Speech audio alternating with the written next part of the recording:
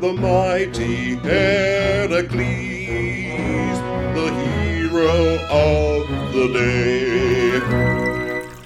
When we last saw Heracles and Andromeda, they had fallen into the evil sorcerer's pit, which was rapidly filling with water. This pit is rapidly filling with water. The sky is also blue, Heracles. And I'm a woman. Any other obvious statements you'd like to make? The walls are too sheer to climb. Quick, Andromeda, hand me my bow, my quiver, and that rope. I'm sorry I made fun of you. You don't have to shoot me or strangle me. No, Andromeda. Tie this end of the rope tightly around us while I tie this end to my arrow. What are you going to do? I'm going to shoot an arrow with such strength it will pull us out of the pit. But that defies the laws of physics. The laws of physics are no match for the power of Olympus!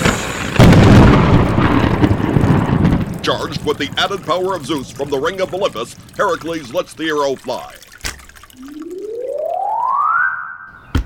By Hestia's girdle? That worked! Speaking of her girdle, your knot is almost as tight. And how do you know how tight Hestia's girdle is, anyway?